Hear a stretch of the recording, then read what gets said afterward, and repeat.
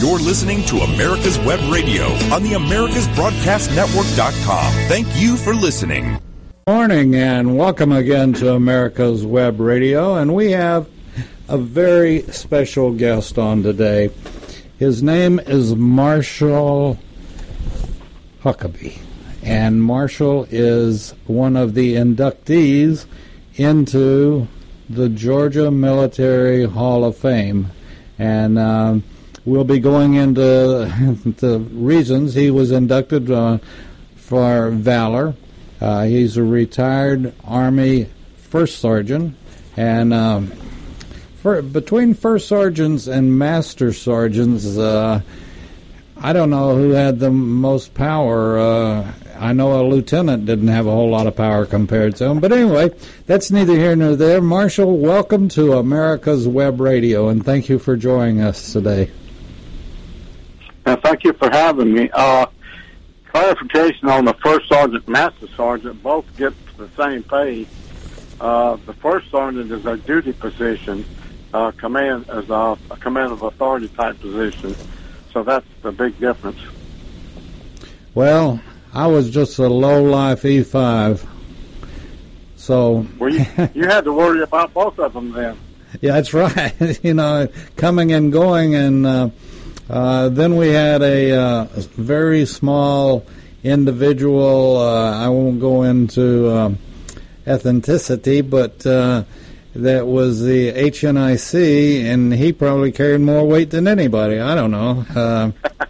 You know what I'm referring to, right? Exactly. Yes, sir. And so, I tell you what, I look back and I was not ecstatic when I went out to boot camp, but that, as it turned, I say boot camp, we didn't have boot camp, we had basic training, and I was, apprehensive when I went, but as it has turned out and I look back on things, probably some of the best time of my life, and learning things that I didn't know I had in me, and it was just a good experience. And as I've said over and over and over again, I'm flattered that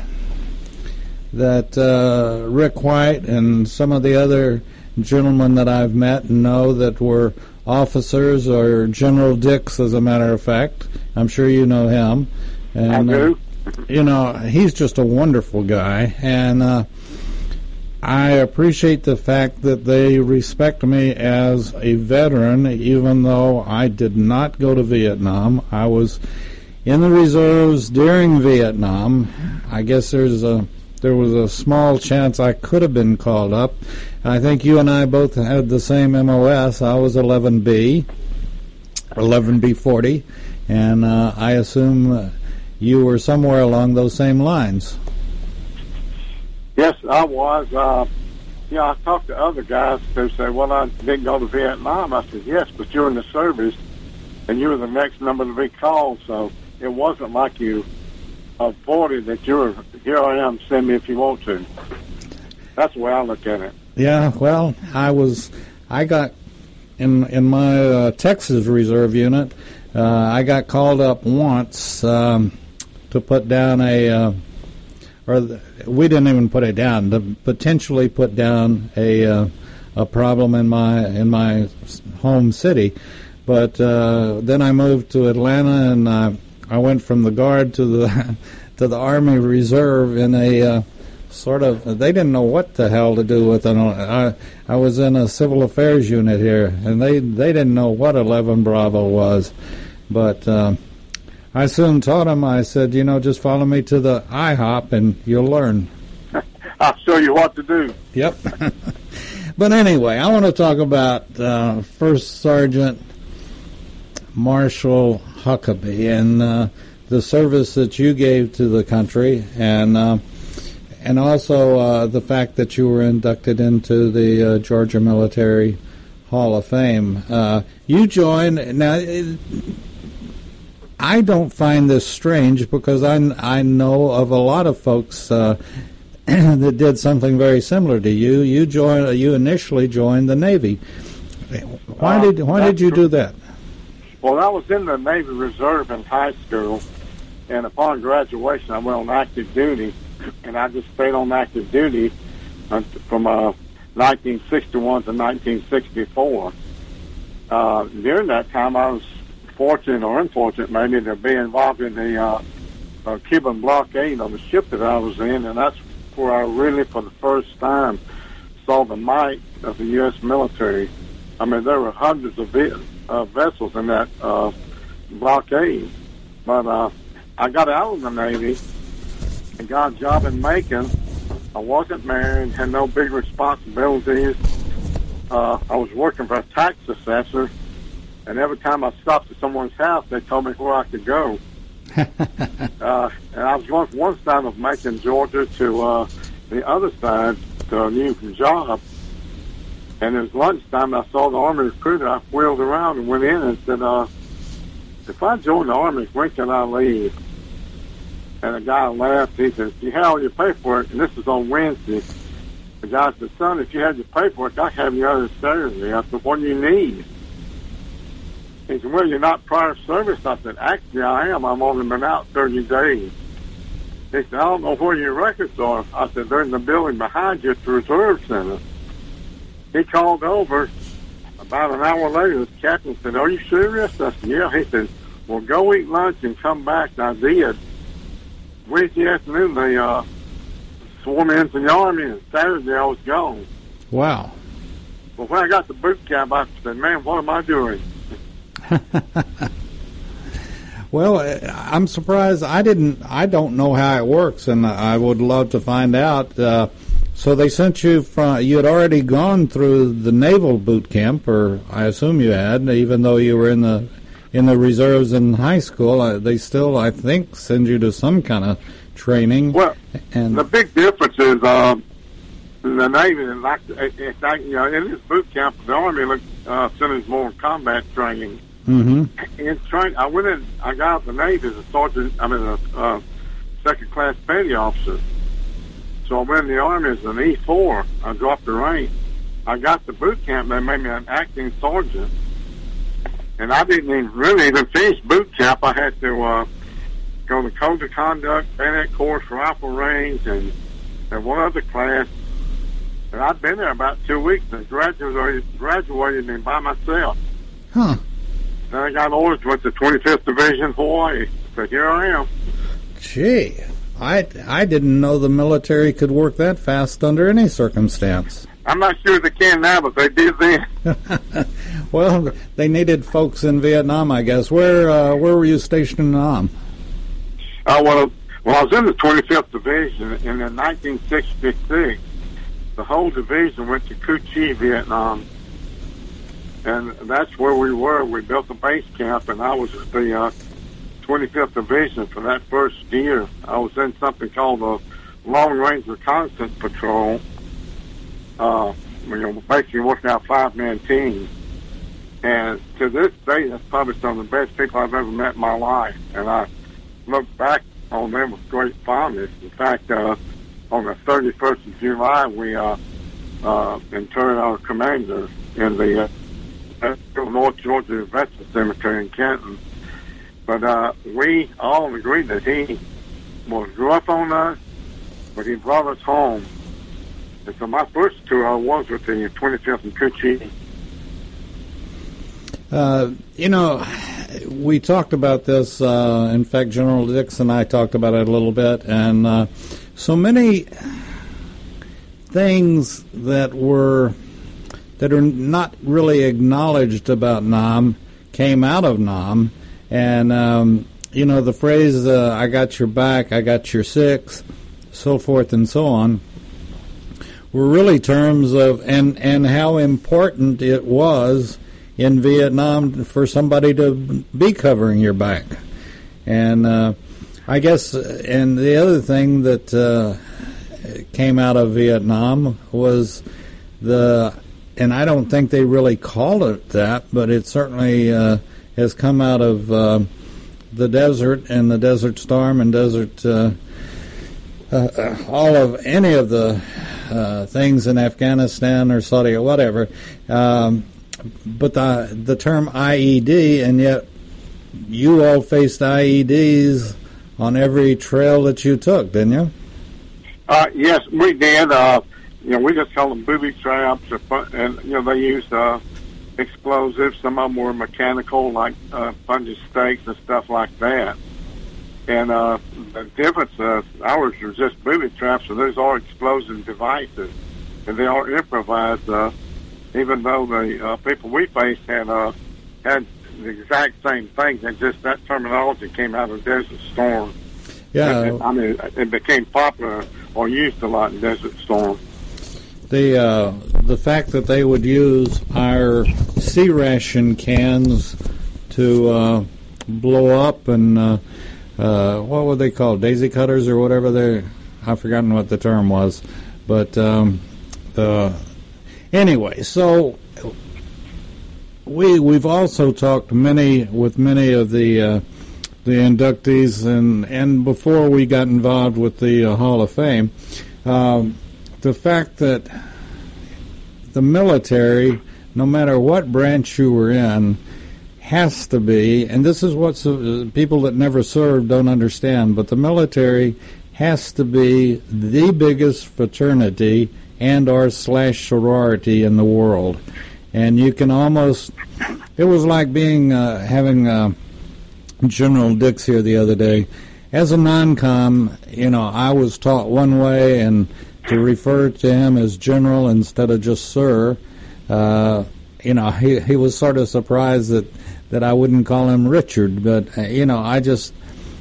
when I was in the service, you were taught, and you didn't call General, you called him Sir, period, end of story. And the respect, I couldn't believe the feeling in my studio with General Dixon here. It was just leadership was all over the place, and I was sort of in awe. He's just a fine man. So if you had one thing to say you got out of going to Nam, what would it be? I would say, like you said, I got you sick, and that means a lot. Totally, that's really a tactical situation. If you have like a 360-degree circle, and you're at the 0 mark, the guy behind you is at your 6 o'clock position, so he's protecting you. And to say I got you sick, you're telling a person, whatever happens, I'm with you. I'm your buddy. I got you sick. And that's, I guess, what I got. And we learned that you can lie to your enemies, don't lie to your fellows. And if people said they'd give the shirt off their back to their buddies, they mean it. I mean, you're talking about 17, 18, 19-year-old, and sometimes a 15-year-old kids going from high school through some training, and then suddenly they're with a group of 5 or sometime in a lonely position, and you've got to depend on each other. So I think it's brotherhood came out of Vietnam, and it's a live down with other people. I have the opportunity to go to Fort Benning and meet some of the young people, and those young Rangers down there almost take my breath away. They look like they're 13 years old, but they'll have 4 and 5 deployments to Afghanistan, and just as nice and polite as they can be. But you give them a job to do, dadgummit, they're going to do it. So I'm proud of all of them. Yes, sir.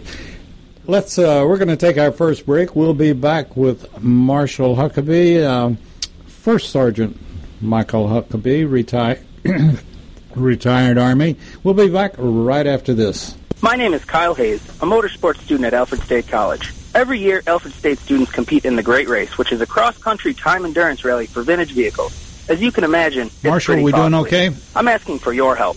Your donation can make it possible for these students to live their passion and promote the vintage automobile industry. Well, you Please rested visit our while site we're on at break, okay? give.alfredstate.edu and search Great Race to learn more and help us reach our goal. Thank you.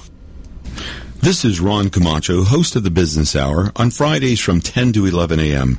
Join me as I talk with passionate professionals on a program that profiles the best businesses, business professionals, business practices, and fascinating individuals to get an insider view of how America works. 10 to 11 a.m. on America's Web Radio. If your health insurance premium is more than your mortgage, Ellen Deal with Ideal Solutions is here to help.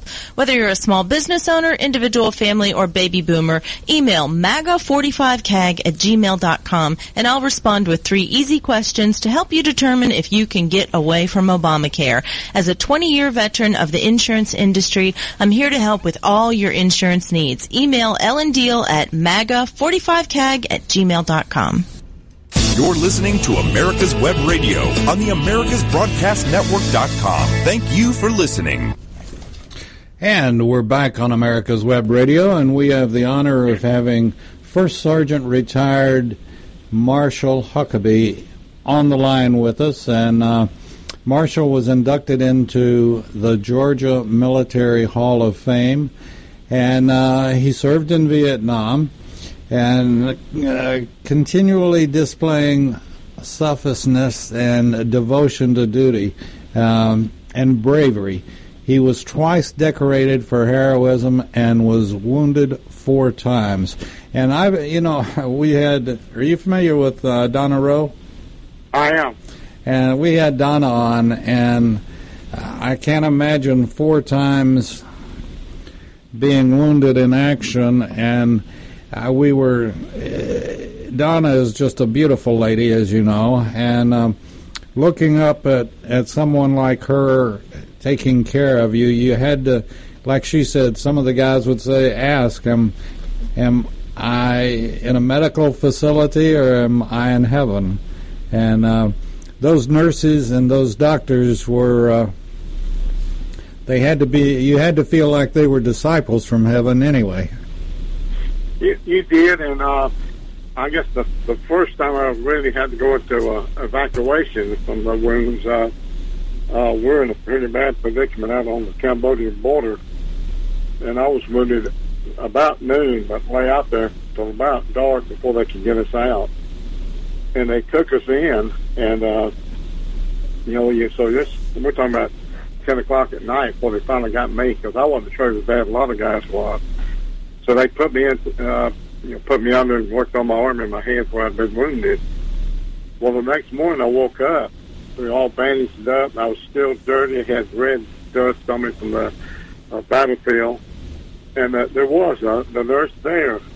And when you saw them, you got the feeling that you're the most important person in the world. And that was the only thing they were going to do, to take care of you.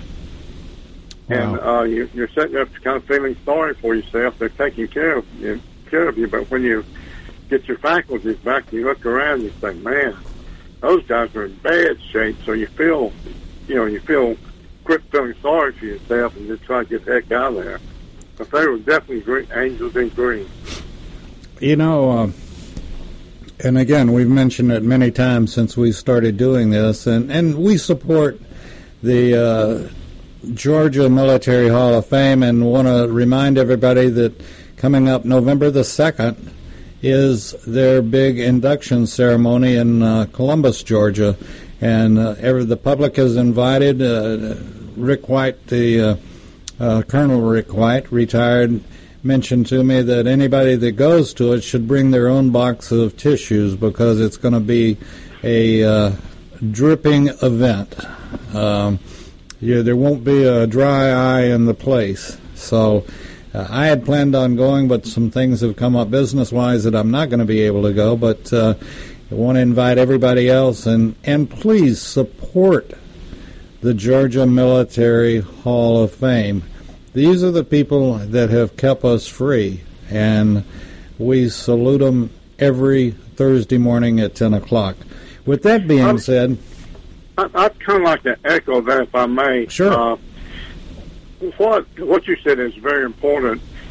The people that are being honored, I was inducted, but when I look at some of the bios of the people before and those being currently inducted, I went, how in the heck do I even am allowed to be near these people? You do not know what the guy who lives next door to you, or who works at the body repair shop, or the older guy working produce at the grocery store, what they went through as 18, 19-year-old people. And most of the inductees perform their action, if it's for valor, it's 18, 19, 20-year-old person. And so you don't know. We invite even an individual to come to the ceremony and see your fellow Georgians being recognized for their contributions to our country. So what you said, Dwight, please come down. We're glad to find your place to sit. You'll go away better as a better Georgian if you come. You know, and I ought to get Rick and get him to tell me, give me a number because I don't know. But Donna and I talked about it, and General Dix and I talked about it. And I guess of all of the folks, and you were certainly you're certainly in there, but and unfortunately you got to know one of them probably better than you wanted to, but the dust-off pilots and the brave Huey pilots that went in after the wounded, they went through hell to get the wounded, and they, I think they all thought they were supermen and nobody could touch them. And in my opinion, there's two. In my opinion, the dust-off pilots, and also I have totally changed my view from when Vietnam was at its hottest, and you had the conscientious objectors that they would go, but they were forced to go, but they wouldn't carry a weapon, so they made them medics. And some of those guys did some of the bravest things. I wouldn't have had the guts to do what they did. And they were conscientious objectors from the standpoint of carrying a gun or trying to kill someone. But the lives that they saved by being medics, it's just an untold factor that they were some of the best soldiers that we ever put in the field. And the dust-off pilots, I can't say the word without wanting to salute them. They saved many, many lives. And the people that aren't aware of what happened, they say, well, he was in the helicopter. Well, if you're on the ground in a massive firefight, the helicopter coming in, he's a sitting target coming in. He's a target sitting there. He's a target at that very slow takeoff. So he's got a light flashing around here saying, "Carry on and shoot at me." And they were if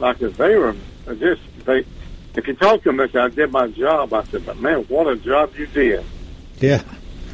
And everybody was shooting at them from every angle. That's right. And we've talked about this as well, that we went into Vietnam just like we went into Desert Storm, not knowing or not. We thought we were prepared. We thought we're the most prepared country in the world. We have the best everything. But the fact of the matter was, until the Huey pilots started getting killed as they sat in their chopper or waiting to do something, and like in Desert Storm, and we didn't have the Hueys or the Humvees. They weren't.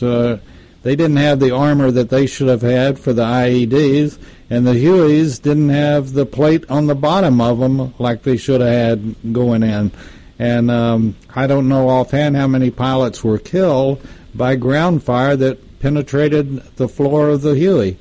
But we finally geared up and put a steel plate in there, and it was amazing the pilots that made it through, and they went through some incredible fire, just absolutely incredible. It's just hard to imagine. I was fortunate or unfortunate, but when I went in, I had the opportunity to get off, lay down, and hide behind something. They did. Yeah, they were the sitting ducks or flying ducks, as the case might be, and I'm sure for the Vietnamese, North Vietnamese, anytime they could pull smoke and see a Huey go down, they were proud of themselves. And then, and that was before the Hueys even had started going in as gunships. And oh, that's right.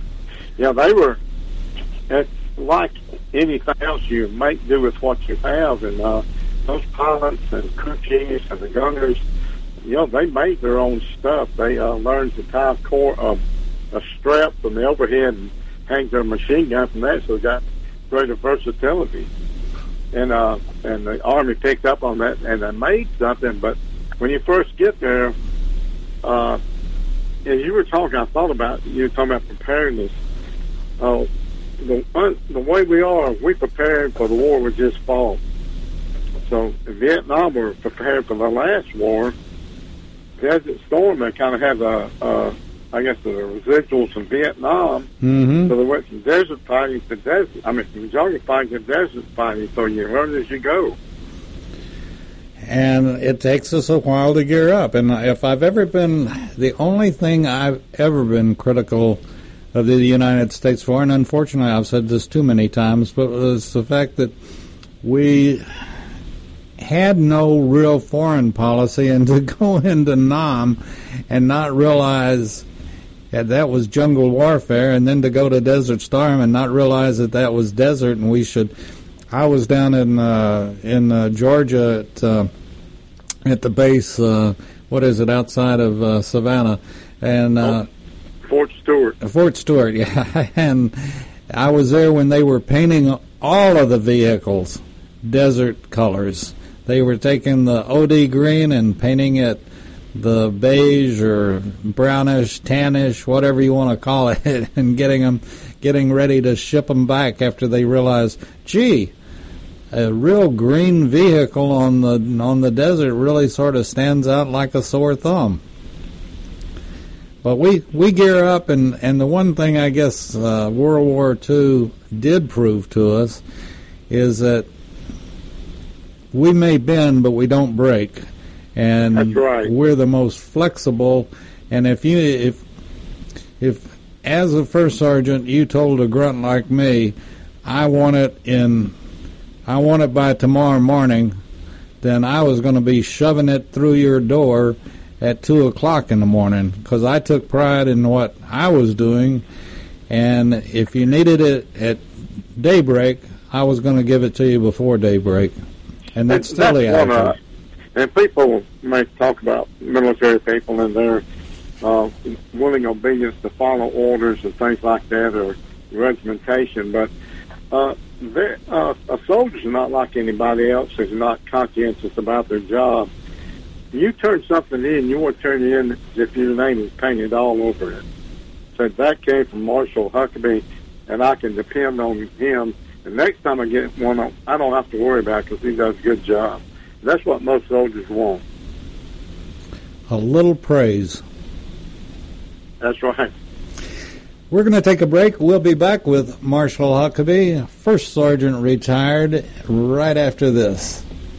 You can keep your doctor, you can keep your plan, and every family will save thousands of dollars a year. I'm Ellen Deal, and if you've been hurt by the Affordable Care Act, you can email MAGA45CAG@gmail.com to see if we can help. Small business owners, individuals, families, and baby boomers, email MAGA45CAG@gmail.com for 3 easy questions to determine if you can get away from Obamacare. I'm a 20-year veteran of the insurance industry and here to help you for all your insurance needs. You were a Vietnam veteran. This is Dr. Susan Blank, host of Detailing Addiction and medical director of the Atlantic Healing Center. Please join me on Tuesday afternoons at 4 p.m. I'm a veteran. You're listening to America's Web Radio on the AmericasBroadcastNetwork.com. Thank you for listening. We're coming back. And we're back on America's Web Radio with our guest today is Marshall Huckabee, and we're delighted to have him on the air with us. And salute you for what you did during Vietnam. And I hope that, and it seems like it's come around, and a lot of the folks that we interview and that have been on have made sure that the folks coming back from Desert Shield and Desert Storm aren't treated the way that folks coming back from Vietnam, or even just serving during the Vietnam era, were treated, and it was unbelievable, because we had gone through World War II, we'd gone through the Korean policing action, and then we came back from Vietnam, or you all came back from Vietnam, and were treated like you were treated terribly, and anybody in uniform for a while was treated terribly, and you all have seen now that the folks coming back from Desert Shield and Desert Storm are treated with the respect like they should be, and that anybody that tries anything is going to be called out by somebody standing behind them, and it's a relief to know that our military is once again respected, not only abroad but at home, and that's the most important place, at home. I don't know of anybody that served, no matter where they were or what they did or what happened to them, didn't live day in and day out to be short.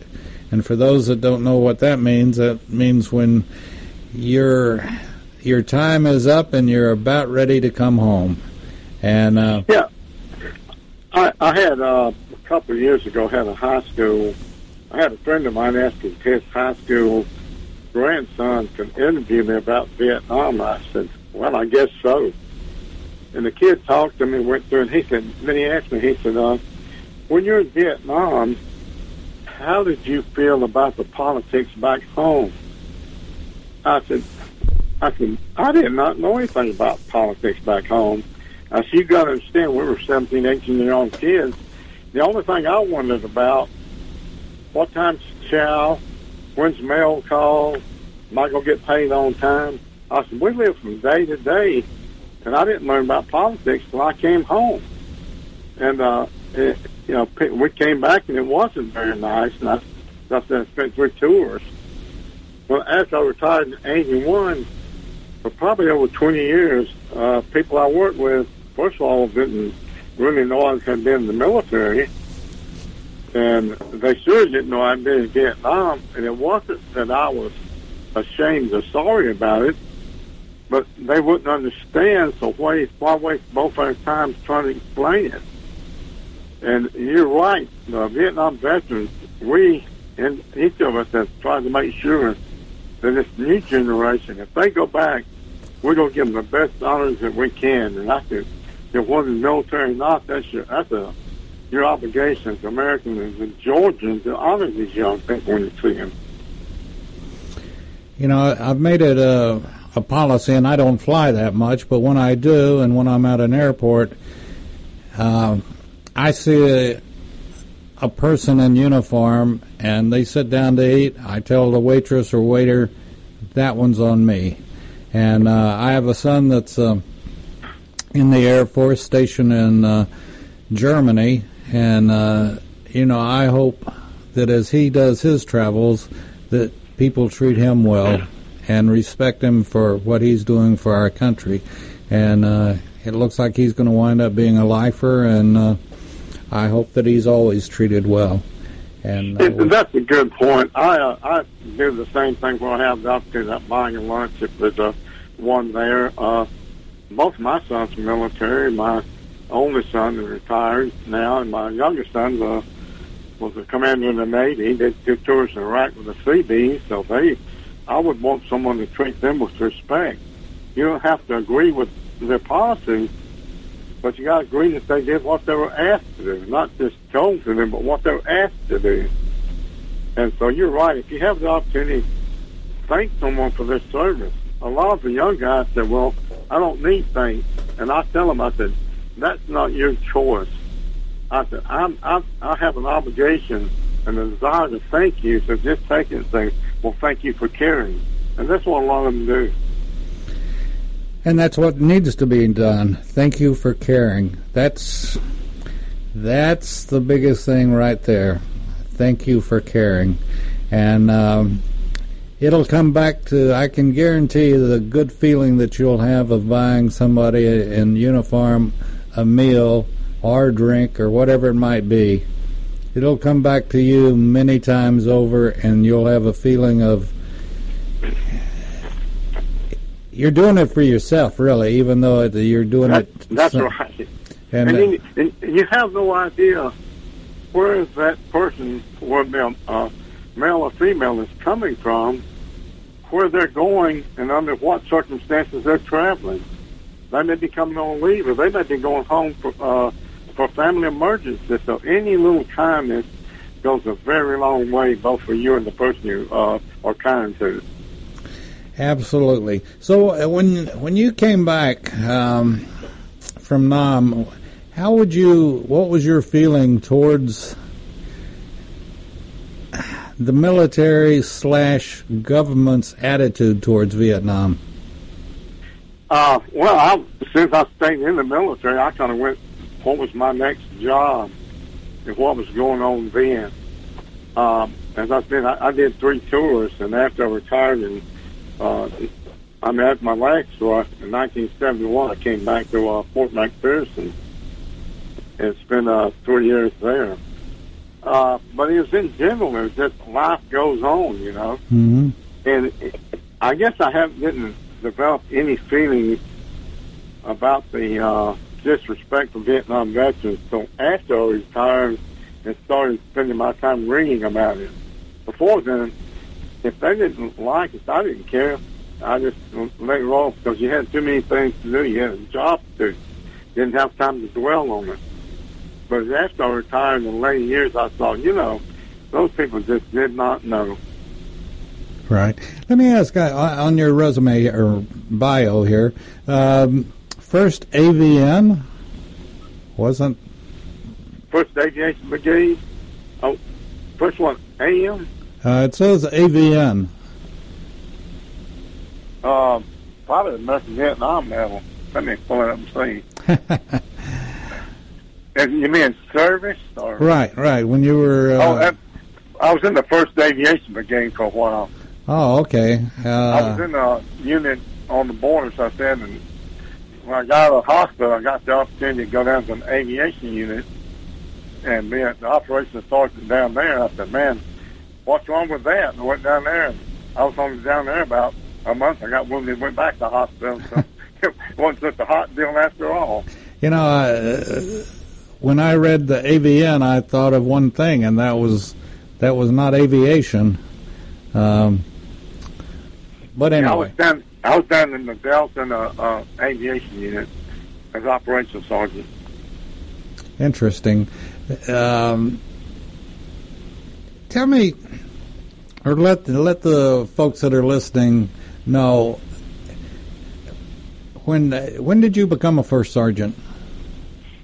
In 1976, I was in Germany, and I was a master sergeant, and I was in a unit that was a provisional unit, so they didn't really have a slot or a position as first sergeant. But then the unit got reorganized and had a first sergeant position. So even though I was doing the command type job, I didn't have the diamond in my stripe to indicate the first sergeant. So then they appointed me as first sergeant. Yeah, for folks that don't understand and don't know, the unit commander and the not only commander but XO and so forth and so on down the chain, probably the first, they're like babies, and the first words that they learn or learn to yell are "First Sergeant." Would that be a correct statement? Yeah, all the first sergeants like to say, the commander commands the company, but I run it. That's right. That's right. And you know all the names. Actually, the company clerk runs everything. Well, I hate to say this, but I was a company clerk. And, so you know what I'm talking about. Well, you have access to 201 file, and that's right. You can bring some hurt down on a person if you wanted to, but you don't. And no matter what somebody's done to you, there's still a brother in uniform and or sister. And everybody has one goal, and that's for Marshall to get back to his family and for me to get back to my family. And that's right. No matter, but you're right about the company clerk. He can sure mess up some leaves if he wants to. But company clerk is valuable. I mean, if you get a good one, you don't let them go. And I had a good one that he was applied for a transfer, and I approved it. And my CEO said, first sergeant said, he is so good. Why? How can you let him go? I said, sir, he's so good because we allow him to be good, and that's an honor for us. If we have good people that they won't take them away from us. They said, good point. Well, when I got out of basic, I went right back to my unit in my hometown because we had been struck by a tornado that just devastated my hometown in 1970. So my job as company clerk, we had a thing called the Strip.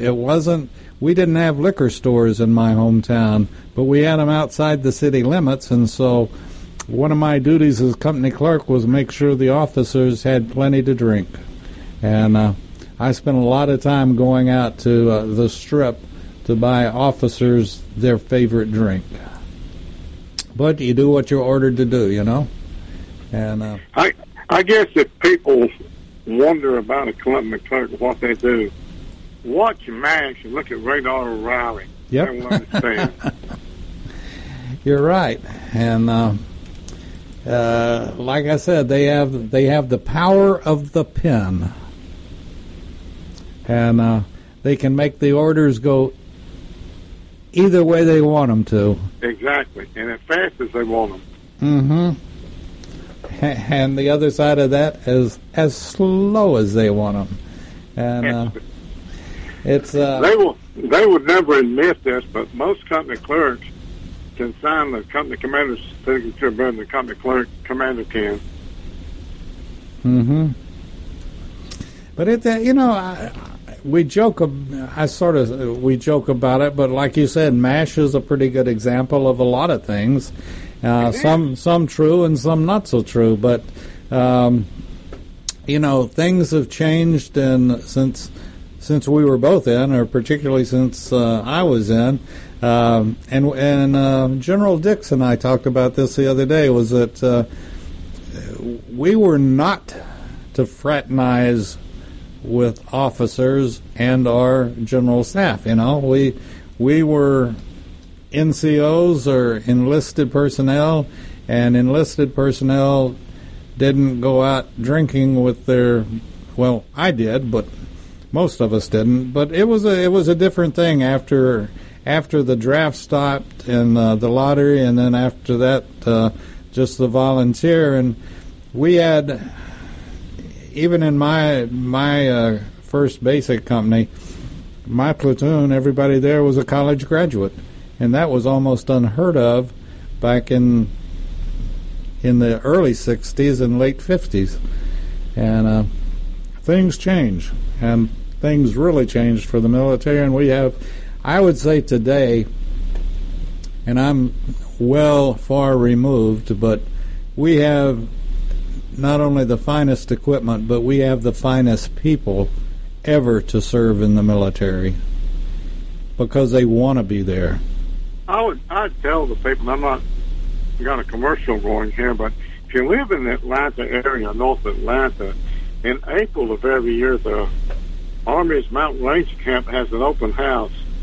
If you want to understand and see what your company has to offer, go up there, what your country has to offer.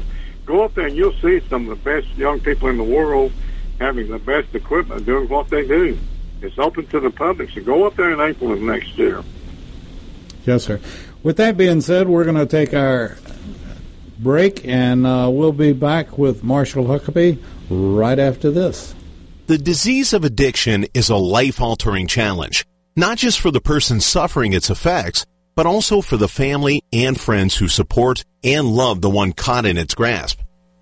What should be the course of treatment? Who is the best person to render treatment? And what is the best place to go for the care that is needed? We know that you want answers to these and many more questions. Call 770-696-9862 and speak to a representative of the Atlanta Healing Center.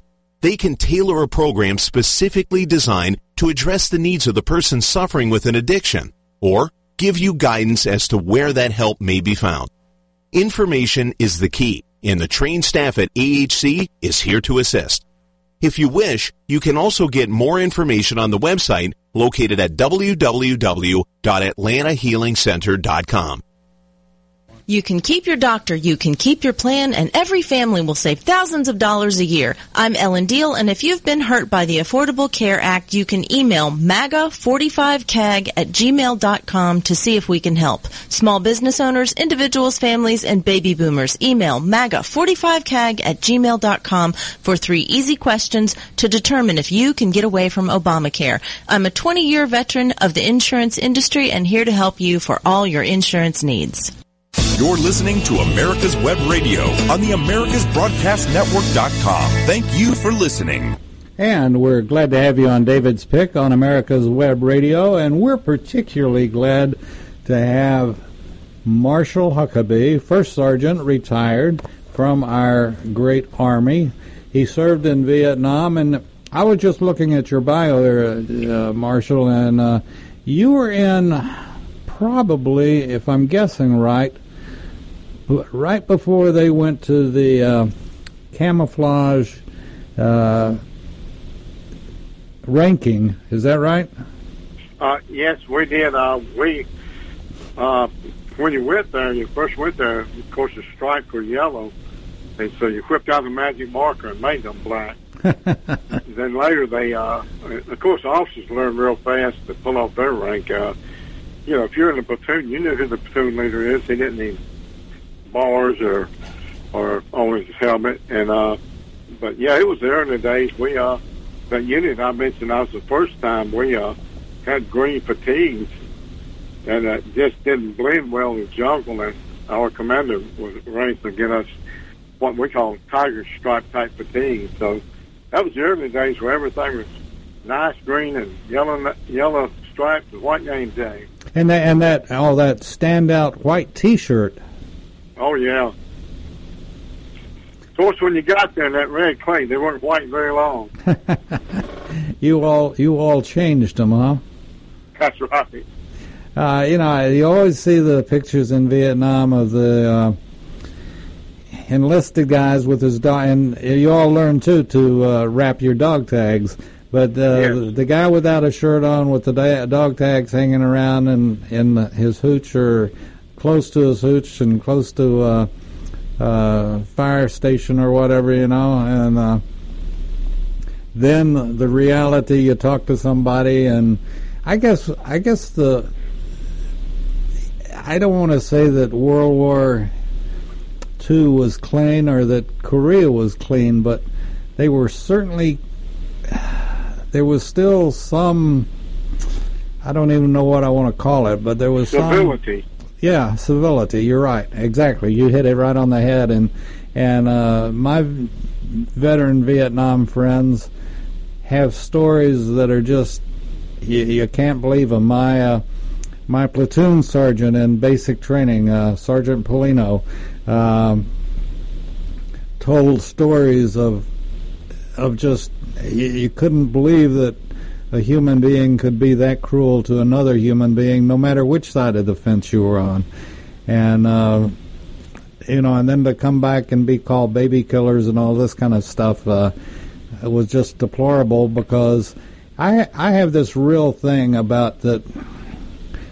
I'm not going to criticize you because I haven't worn your boots and been in your boots.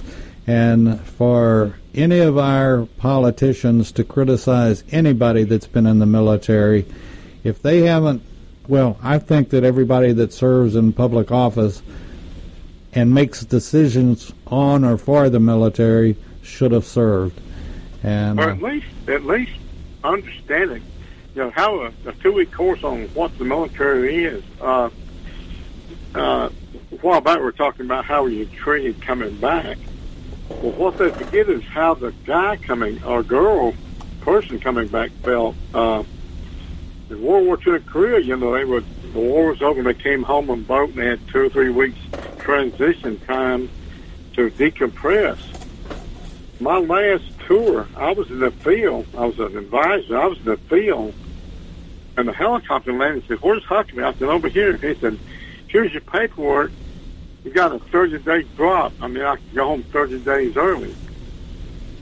So I took those papers on the helicopter, my weapon, my stuff, went to our team camp, said goodbye, got on the phone with my paperwork, my gun, and my stuff, went down to before we out processed.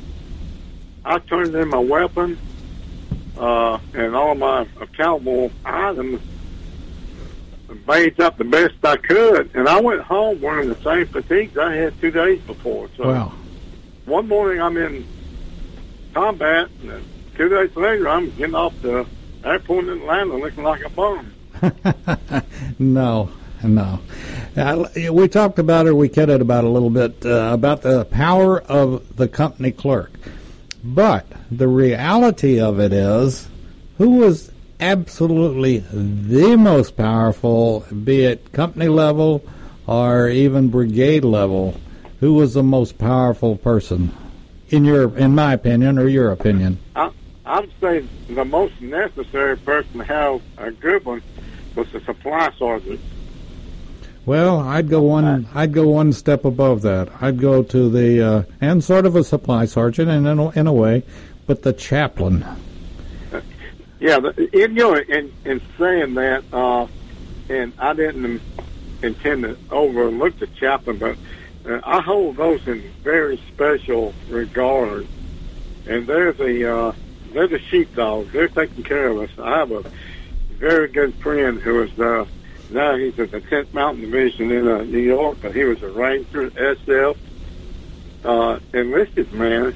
He got out, and through whatever life changes, ended up becoming a minister and came back in, and he's a super-duper airborne trooper chaplain. And when he talks to them, they say, well, this guy's walked the walk. He knows what I mean. And they are. They're very, very, God sent them in the right place. And that's about the way I say it. They're God sent and they're needed. And no matter what their rank is, they can outrank just about any rank. Oh, yeah. They make things happen. Yes, sir. I was, like I said, when I was finishing up AIT, and my hometown was hit by the tornado, and so I went to my CO and said, what would I have to do to get home and go join my unit? And you're not going to get out just for a tornado or anything like that. And you've got a week to go before graduation, and you're going to be here. And we just come back from our 2 weeks in the field, And so a friend of mine said, go talk to the chaplain. Or actually, it was I don't know if it was first sergeant or my platoon sergeant. Go talk to the chaplain. And I did. And interestingly enough, it's sort of like being sick and going to sick call. If you request to go see a chaplain, they're going to let you go see the chaplain. Exactly. And you may have to wait and go see Inspector General, but you will go see the chaplain. Here's the keys to my Jeep. Yep. So I went and saw the chaplain, and he was very understanding, but said, I don't know what I can do. Let me see, and somebody will get back to you. And I hadn't much gotten back to my platoon, and I got called, and I was on my way home. And it was like in 30 minutes, and I could barely say goodbye to my friends. It was 30 minutes to an hour, and I was out of Fort Ord and not looking back. But yep, they're very indispensable. I mean, they're just, if you say the unit has a soul, that's who has it. And you mentioned something else, is that a lot of the chaplains, they're not going to be carrying weapons, but a lot of them, just like you said, they're Rangers. They're, back in my time, Green Berets, and, they were airborne. They went where the troops went, and they took care of the troops. And like you said, maybe it's their calling or whatever. I mentioned a friend of mine's a Ranger. Yeah, he was when he was in Italy. I saw a video of him. He said he talked to the troops about a jump. Then he got up on the podium, and he was their jump master. He was getting ready to jump, and he said, you're the best soldiers in the world, but you're God's soldiers for Christ. But, where do those people come from? And I'm glad we got them. And the other thing that I got to throw in that I always thought was, I don't want to say funny, but you can back me up on this.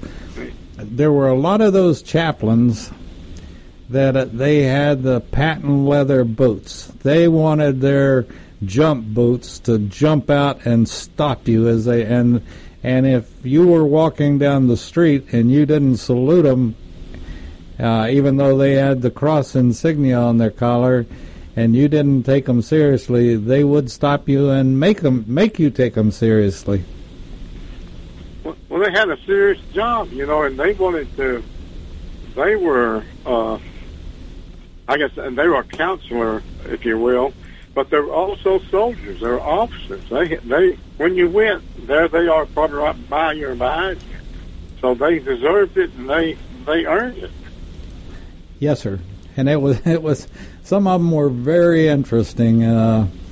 But anyway, I think we've given the public a pretty good idea of some of what went on in Vietnam, and particularly it's a team, and I guess that's the main thing from the time you go into basic until you retire or you muster out, whatever.